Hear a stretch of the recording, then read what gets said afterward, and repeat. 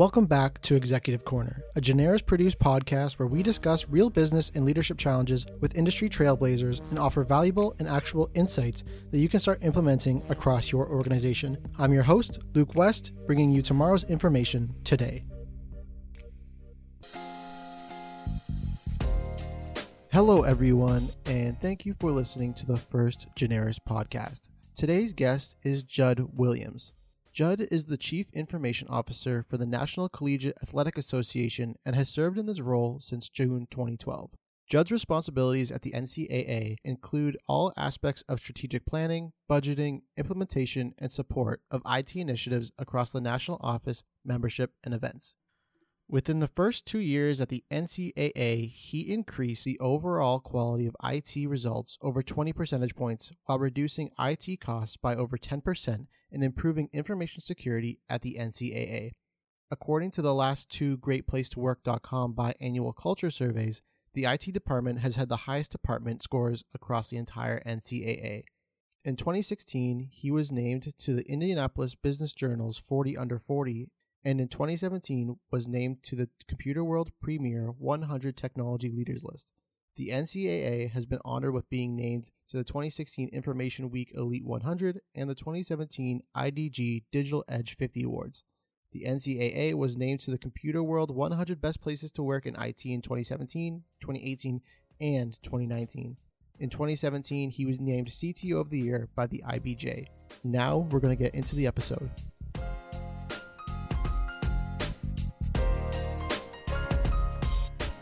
Well, Judd, thank you so much for joining me on this podcast. You know, you've been a CIO and in this role for a long time.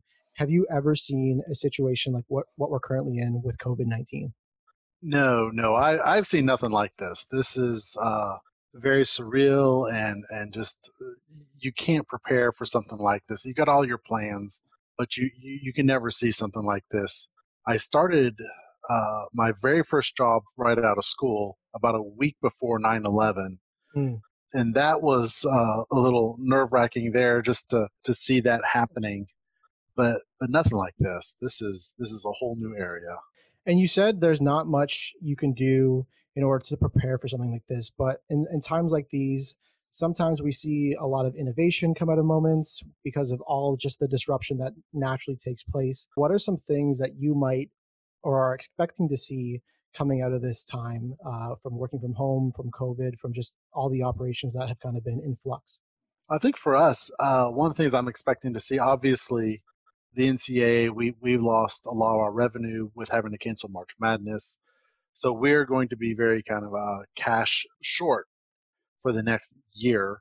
And we still gave out a revenue distribution to a lot of our schools. So for us, I think what I'm expecting is that obviously everyone's budget's going to be tight, but I think to your point on the innovation, this is where I need to, and really my team and everyone on my staff need to think through how can we leverage technology to address this cash shortfall? How can we leverage it to look at new ideas that typically would not have been asked of us? So how can we look at using IT for revenue generation in addition to kind of our normal jobs of, operational efficiency, cutting costs, saving time, but look into those other new areas as well, because at this point, it's wide open for us, and it's there for us to take that step and really figure out, here's how we can help the organization, not just what has typically been defined for us, but let's break through that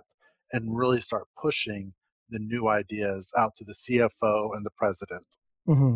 And so when it comes to that approach of innovation and pushing that out to the president and the CFO, how do you kind of get their buy-in during this time of that cost operations strategy? I think that's something that a lot of CIOs struggle with in a lot of other departments, and especially during a budget crunching time. So how is that something that you get their buy-in from?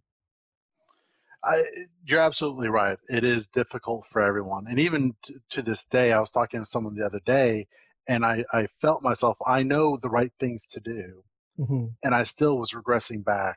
So you got to start with either the business case or the final outcome spoken in business terms. And I think that applies across all levels of your organization. So it's not you go to another VP and you say, hey, look, I would really like to leverage machine learning Hmm. so that we can do X, Y, and Z. You've already lost them as soon as you talked about machine learning. But if you could say, hey, I think we can generate a couple extra $1 million on a $200,000 investment, would you be interested? And I think that's where, Hmm. again, at the CIO level, at the director level, even at the lower levels, if everyone on your staff can be talking the language of business and outcomes, you immediately will have people's attention. Don't ever go too much into the technical jargon. And if you ever find yourself using the phrase like neural network or anything like that, you got to stop. You got to go back and focus on what they're interested in and craft, in this case, what are the obstacles that everyone is facing. So again, it's I think I can generate a couple extra $100,000 or a couple $1 million doing this project. You're gonna get that interest. Hmm. Yeah. And then another conversation that is obviously happening during this time is employee management. With work from home strategies having to be kind of forced on companies, how are you managing in this time? And was a work from home strategy something that you had in place beforehand? Was it an easy mix? How are you managing that kind of shift in culture and office dynamics?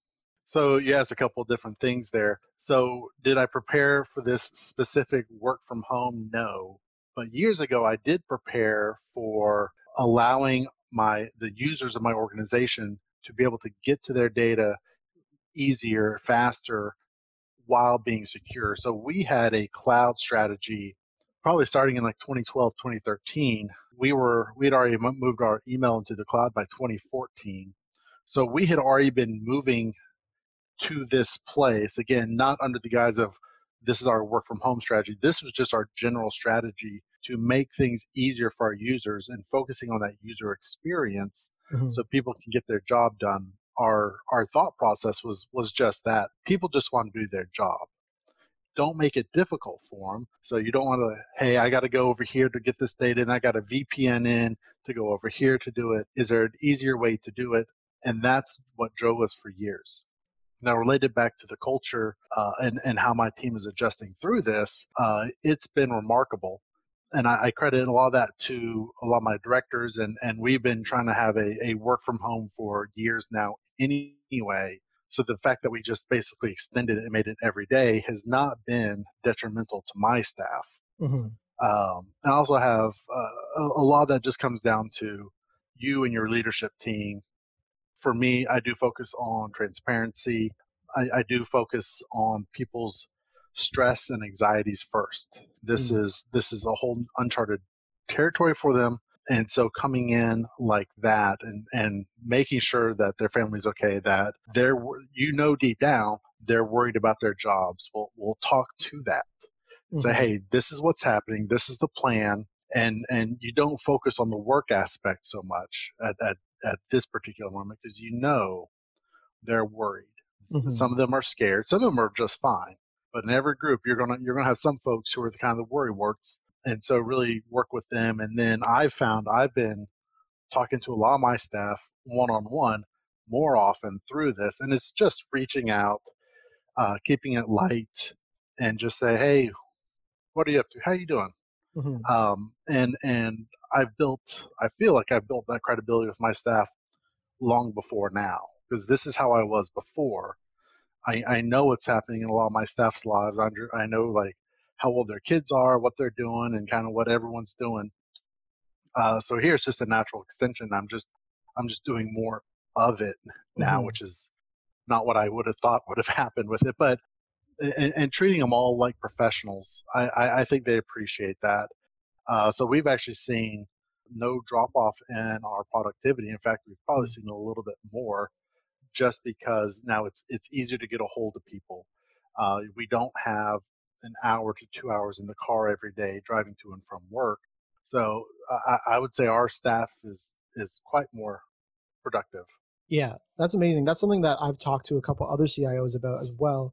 And they've said that they feel the productivity is actually increased at their companies as well. But you also mentioned about stress and anxiety that it's just natural to happen in this time, as you know, there's furloughs at a lot of organizations and whatnot. How is the NCA ensuring kind of the mental health of your employees during this COVID pandemic? As a leader, is there a process that you have or that you've come up with as a leadership team? Can you kind of go into a little bit about that? Certainly. So I think for the more direct me and my leadership, a lot of what our focus is on is providing the readily available, showing up to a lot of staff meetings before the infrastructure team has a daily 9 o'clock stand up. And I would show up occasionally, but now I'm showing up more frequently. And I just think them seeing the leadership there, we're not rattled. I think it gives that reassuring presence. We also do all the fun, silly stuff that everyone else does as well. So in that 9 o'clock infrastructure, we always have the crazy hats. See who can do the craziest, who can have the craziest background in Yeah. the video conferencing. We do all that, and the leadership encourages it because it builds the camaraderie, it lets people laugh, and then also there's been an odd effect of when we actually are going back to normal work initiatives and projects, that normalcy also helps a lot. So as we've transitioned out of the how do we handle the coronavirus, how do we handle everyone from working from home, now that we're getting back to the projects that we had before, that's also bringing back some normalcy. Now, Mm. at a higher level across the organization, our chief medical officer, Brian Hainline, he's been doing a great job of sending out tips and tricks. And hey, we've got on our intranet, we've got, hey, here are how people are working out Mm. these days. And they got pictures of people working out, and hey, this is what we're doing. We've got a lot of mental health things that are going out. Hey, just make sure you're getting up, getting out. If you've got a video conference or you have a Microsoft Teams or whatever, make sure you're doing the video portion of that so you could see people and interact with people. Uh, so they send out a lot of tips like that, even down to nutrition Hmm. on, hey, here's some things you might want to do to help get you through this. So they're sending out a lot of stuff, and we're trying to promote a lot of stuff as well from our leadership team.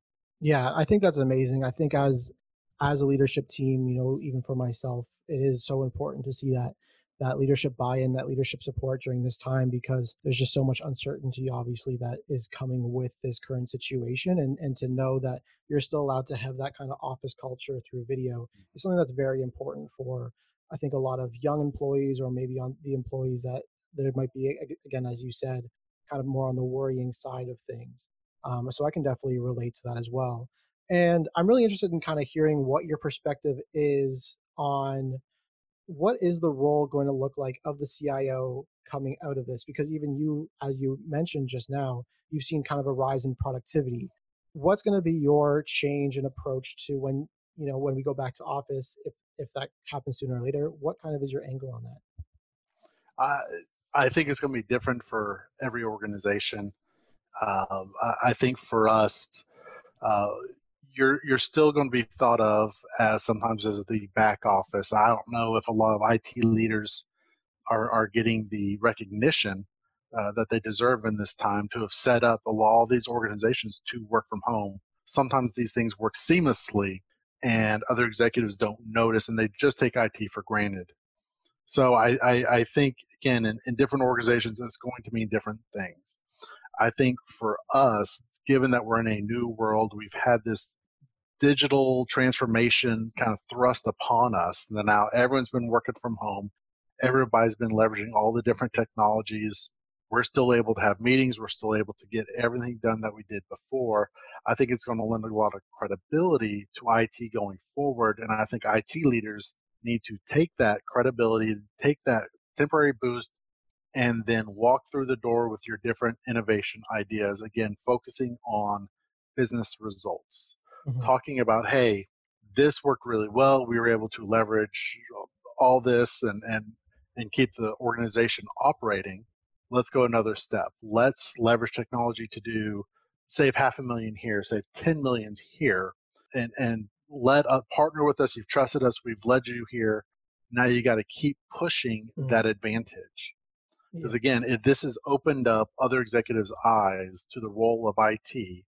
And I think if IT leaders are good business partners and they're good at marketing their success to build that credibility, I think you keep going down that path and just keep pushing new things. Hmm. Um, I think a lot of IT leaders, just my personal opinion, a lot of IT leaders are frustrated that their organization is not more technology focused than it is. And a lot of that is CIOs keep be asked to come to the table, and they're not getting that. And I think IT has got to go out and start showing value. Maybe don't always ask for the permission, ask for the forgiveness. And I think because IT leaders hold the keys to the kingdom, they've got the Hmm. data, they understand process better than a lot of the other folks. Use that and push IT across the organization to keep building that credibility, and then you're going to be seen as a key factor for the organization moving forward. Hmm. I think that's an amazing point as well, because even in this time, you're seeing a lot of increase of phishing and hacking across people because they're at their home IP addresses. There's a lot more risk involved from a cyber stance, but there's also all that data interpretation that has to happen, like the fact that that you're being more productive even though you're kind of separate from each other. I'm sure that takes a little bit more data interpretation and analysis, which is most likely an IT focused example. And so I really like that idea of honing in on this is use this and see this as a strength of IT and as a reason to get that seat at the table, especially as work from home strategies could increase or cybersecurity issues could increase. So I really like that point as well. And then I guess in the case of what can IT do in the new environment and how can you prepare for the future, or if there is an event like this again, what are some tools and technologies that maybe you're looking at, or how are you looking to stay prepared for the future? Well, I think in any kind of situation like this, obviously you're going to see what's broken and what's not working well. So for us, we're about 95% in the cloud. It's really obvious now what's not in the cloud because that's now a big pain for a lot of our users. So obviously, coming out of this, we're going to focus on the remaining 5 to 10% that's not in the cloud. And how can we either get that to the cloud or find a good workaround? So I think that's going to be number one: is fix what was broken out of this time. So things will pop up. I think two, prepare your staff and prepare your infrastructure. So we're of course cutting a lot of our budgets, but one of the things I kept was a subscription to this kind of all IT employee training group that we pay for, but it provides training on everything. And so I'm asking people, hey, during this time, I know you're still busy, your work is still going, but if you have free time, go look at new technologies. Go Hmm. look at RPA. Go take a crash course on machine learning. Because, in my opinion, the group that understands the business processes of your organization, or NCA for us, obviously the business units, but the developers. The developers sometimes know the business processes better than the business units. We've had Hmm. cases where we've had business units call the developer and say, hey, why is this application behaving this way? Oh, well, it's because of X, Y, and Z. You can't have someone vote on that if they're in that conference. And you would think that the business unit would know that, and they don't. Hmm. So I try to empower my staff to say, hey, here are the tools to help you learn the new technology. Try to apply that and think through the business side of things. Look at the process, look at the efficiencies, and where are there a lot of humans kind of getting into the process? How can we leverage that or use machine learning to automate some decision making? Look at those things, or look at where a lot of our dollars are going in our processes, and so kind of help the developers go into that space. I think for us going forward, it's probably going to be the same tech stack that a lot of other groups are using as well. So we're looking at how do we leverage RPA, how can we keep using machine learning a little bit more outside of what we've been using it for, really more on the data side, but how about image recognition? We get 250,000 high school transcripts from seniors who want to become collegiate student athletes. Well, how can we process those 250,000 transcripts without having someone manually enter it into a machine? Hmm. So we're looking at those types of initiatives. And then I think the other thing is, in addition to preparing your staff, giving them the technical skill set, is make sure you've got a strong architecture that's robust and can accommodate a lot of these new technologies. So we just moved. We were tied to a on-site server provider. We're now in the public cloud. So we're now able to leverage all the tools that come with being in the public cloud. So that's the other thing, is that where I want to get my people trained up on that as well, understand the capabilities that are out there, and then how can we leverage that as well and give the underlying foundational tools that allow you to grow. So I think that's one of the biggest inhibitors for a lot of these folks as well. Mm-hmm. And so it sounds like a lot in there is you're telling your employees to really hone in on problems, identify problems, and come up with solutions. Is this kind of giving a whole new meaning to the term agility for you? You know, you hear about agile a lot in IT and CIO units, but this is, agility kind of thrust upon you. How are you seeing that adapt and change right now? I would say it's been empowering. I think at the NCAA for years, we were the order takers. The business units would come to us, hey, we want X, Y, and Z. And we, at the time, always had to say yes. So I'm working to build up the skill set. And I've put into everyone's performance review that they've got to spend 10% of their time focusing on something new, some innovation, something that interests them that we can apply back. And I think we've had some key successes, and what it's doing is creating this snowball effect that a lot of my staff are seeing. Hey, we've rolled out NET, which is the advanced data analytics to help us choose teams for the basketball tournament. We've rolled out like the transfer portal, which you always see almost every day on ESPN. We've pushed out some cool new technology, and it's getting the team excited because they're seeing, hey, if I'm doing something really cool, first, it's fun. And then two, it gets out there and people are starting to notice it.